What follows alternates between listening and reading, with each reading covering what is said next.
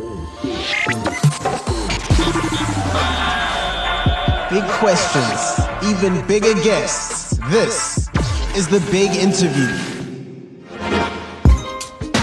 Good day and welcome to the SL Podcast. If you've ever wondered how football statisticians operate on a day-to-day basis, their process in terms of setting up their databases, cataloging new football stats on match days, and how they make their predictions ahead of time, then you'll be interested in this discussion I have with Opta Jabu. Not affiliated with the global Opta brand, but working with a very similar process, Opta Jabu have been impressive over the last few years, responding to users on Twitter in real time with stats queries. They've worked with betting companies and football publications for their impressive ability to predict games with uncanny accuracy. We discussed trends over the past 24 years in the history of the PSL, how they see things going this season, all things Pitso Mosimane and more. They're quite mysterious, going by the single moniker Opta Jabu, but operating as a team of individuals. I'm joined on the pod by one of the guys. I'm your host, Slu, and this is SL Podcast Extras.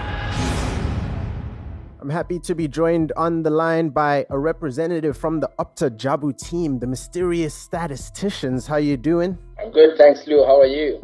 I'm all good, all good. I'm so curious about you guys. Tell me about the team there and how you guys got started. We're just a sports content company. We play around with stats in the PSL mostly. How we started is that we saw a gap in the market for people to get information and tell stories in a better way using data.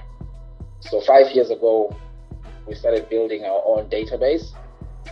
Our goal is to have the most comprehensive database on the PSL since 1996 and also before. So we've been collecting stats from journalists, from clubs, from the internet where you're allowed to, and sometimes buying stats to build this database.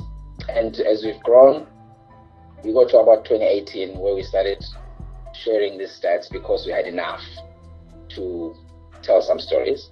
So take me through a day in the life of a football statistician. How does your day usually go, particularly on match day? Okay, so match day, you know the games that are coming up. You have a historical database that has each fixture, the days that these games are played, the months, the columns for total goals scored in that game, the column for the goal scorers, the total for the time of the goals, and everything. So I'd say we have about 7,000 games that have been played now, and we know all the results, all the goal scorers, and what time roughly they scored those goals. So once we have 4 games coming up, you filter those out and you start seeing the trends. What's outstanding here, what's outstanding for the other team, home team, away team, and so forth. So match day, we come up with a list of possibilities, outcomes that can happen. At the end of the day, you have 3 outcomes in a match: a win, a draw, and a loss. And so you have 5 stats maybe for each outcome. If this team wins, this will be the first time this happens. If this team loses, this will be the longest losing streak, and so forth. So it's really about preparation you've done throughout the week, so that in the morning you're ready for anything that can happen. And as the match plays out, you're watching the game with the computer on the side and picking out the stats as they come around. So now there's 2 aspects to you guys, because you have the website, but then there's also the Twitter profile. And what's interesting there is how quick you guys are with responses, because people will ask you questions. How do you stay ready for that? So the Twitter page rather, that's the busier of the 2. The website is pretty new, and we just started that a few months ago. But the thing with these stats is their value is in the time that you produce them. You can have the best stat. If it's 25 minutes late, then it loses value. So you have to be prepared, especially before the games. That's the advantage we have, is that at least we know the games that are coming up, and we can already map out what could be interesting, what couldn't be interesting. And when that game plays, it's easier because we are ready to pull it up in an instant. Because we've been doing this for about 2 years, we know the questions that people ask all the time. So we've built our database in such a way that we can easily answer those questions. So any question that is asked of us, the way we've built our columns, our spreadsheets and everything, it's easier to pull it out faster and then to deliver something to the fans. And it's been a really strange year, obviously. How did you guys handle not being able to watch football during that lockdown period? Oh, wow. They say every crisis is an opportunity. We got that as an opportunity to really build our database into more detail. I'd say we had about 90% of all the goal scorers.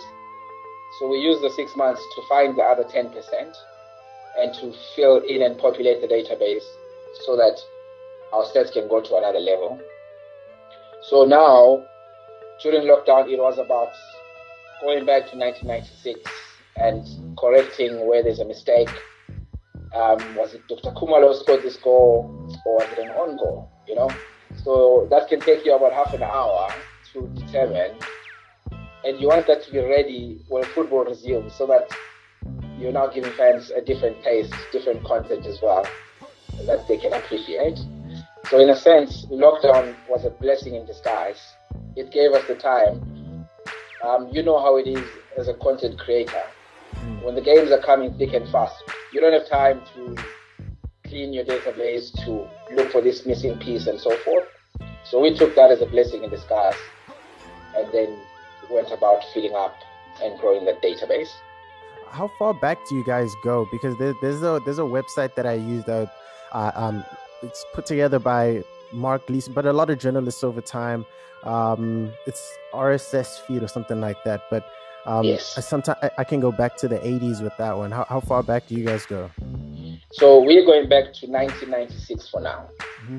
We want to make it a broad database with as much data as possible, instead of just a long database of the last 50, 100 years with scattered points here and there. So for now, we said, okay, it's Project PSL. It's Project 1996 going forward. Let's fill that up, build it up in such a way that when we want to go back to the 80s and 70s, it will be easier to populate that database. In fact, we only started with 2002 onwards, when the league went to 30 games. First, we were actually just focusing on that. And then we just moved a bit back to the 90s. The trouble is, the further back you go, the harder it is to find the stats. So no one was keeping spreadsheets back then.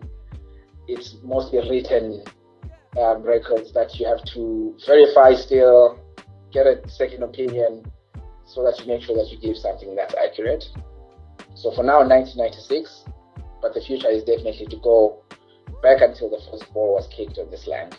Now, you tweeted recently, or Apta Jabu tweeted recently, that this is the first time in a 30-game PSL era that Sundowns have scored 12 plus goals in their 5 season opening league games, and only the third time in PSL history. Do you think that this team is going to be able to chase down that 71 point mark that everyone talks about? Wow. Again, some of these stats depends on who you ask on the team. We have some Pirates fans who wouldn't like me saying that I think Sundowns can win the league. But in terms of firepower up front, Sundowns looks lethal. They look like 2000s, early 2000s Galacticos, in that they can score goals at any time. And that's very scary. The fact that that's complemented now by a pretty solid defense means they can build that and break that 71 point record. But then again, I think the opposition has also improved. The likes of Baroka are playing much better, and they'll make it hard for these teams. I don't expect the record to be broken also because of COVID. I think injuries are going to come in and start affecting some of these teams later on in the season. And the league will be a bit more open. That's my personal prediction. But the other guys who are Pirates fans, they think this is the year. Yeah, I mean they've started strong. They're unbeaten in I think 11 matches in all competitions. So it's a strong team. Um, I don't know if you guys are in the game of predictions, like in terms of match fixtures. Because I don't know. Do you guys deal with betting companies ever? We do. We actually partner with bet.co.za at this point. Every week we go through the numbers and kind of predict and say, hey, this is what we think is going to come up this weekend. Over 1.5 goals, halftime, full-time results, based on the database that is built as well. It's for both fans to get content and also for punters to get ideas of what historically these matches look like. So this past weekend we had 12 suggestions, I think, and 10 out of 12 came out correct.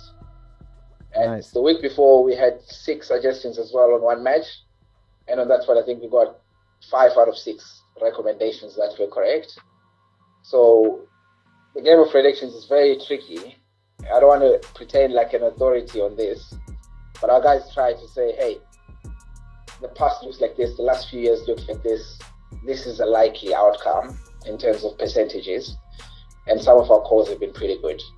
So when it comes to this sort of thing, what trends do you think stand out to you over time with all of this knowledge that you've put together? What statistics stand out to you? Okay, I think the goal scoring stats obviously stands out. The PSL is notorious for not having too many goals being scored. And we recently shared that Kemi Terasma scored his 50th league goal. We also said Dumiso Mabena is on 49 league goals. In fact, this season we have a couple of guys who are on 40-something and should reach their 50th goal as well. But these are guys who've played for 8 seasons, 10 seasons maybe. Some of them not necessarily as strikers, so they don't get big totals all the time. So that's one stat that I think would really need to change in the future. And I don't know if it's more hope on my end that we'll start to see more goals with time. Already we've seen some big scoring games. We've seen a hat-trick from Ivanga already quite early in the season. So I hope there'll be more hat-tricks as well.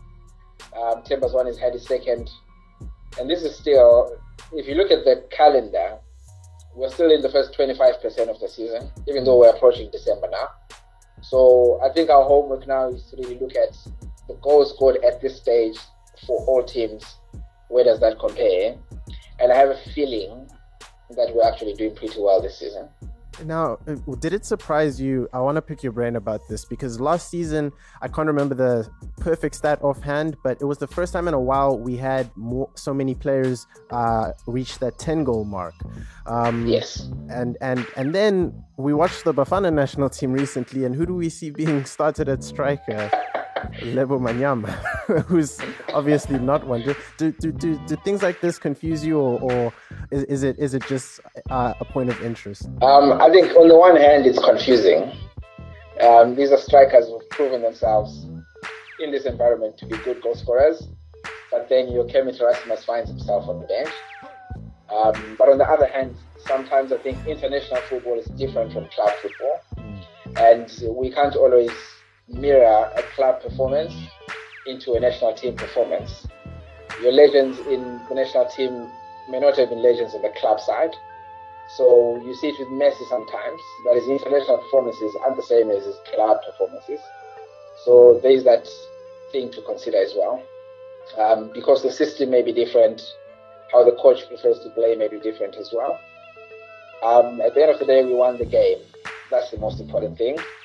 And if you can take Manyama, put him up front, and you can bring AFCON home, I won't be complaining about anything.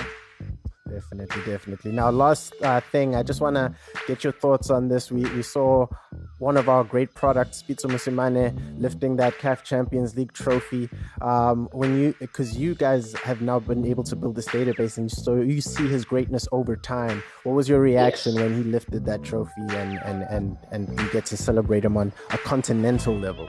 That was, I think it's a life-changing moment for the life of South African football.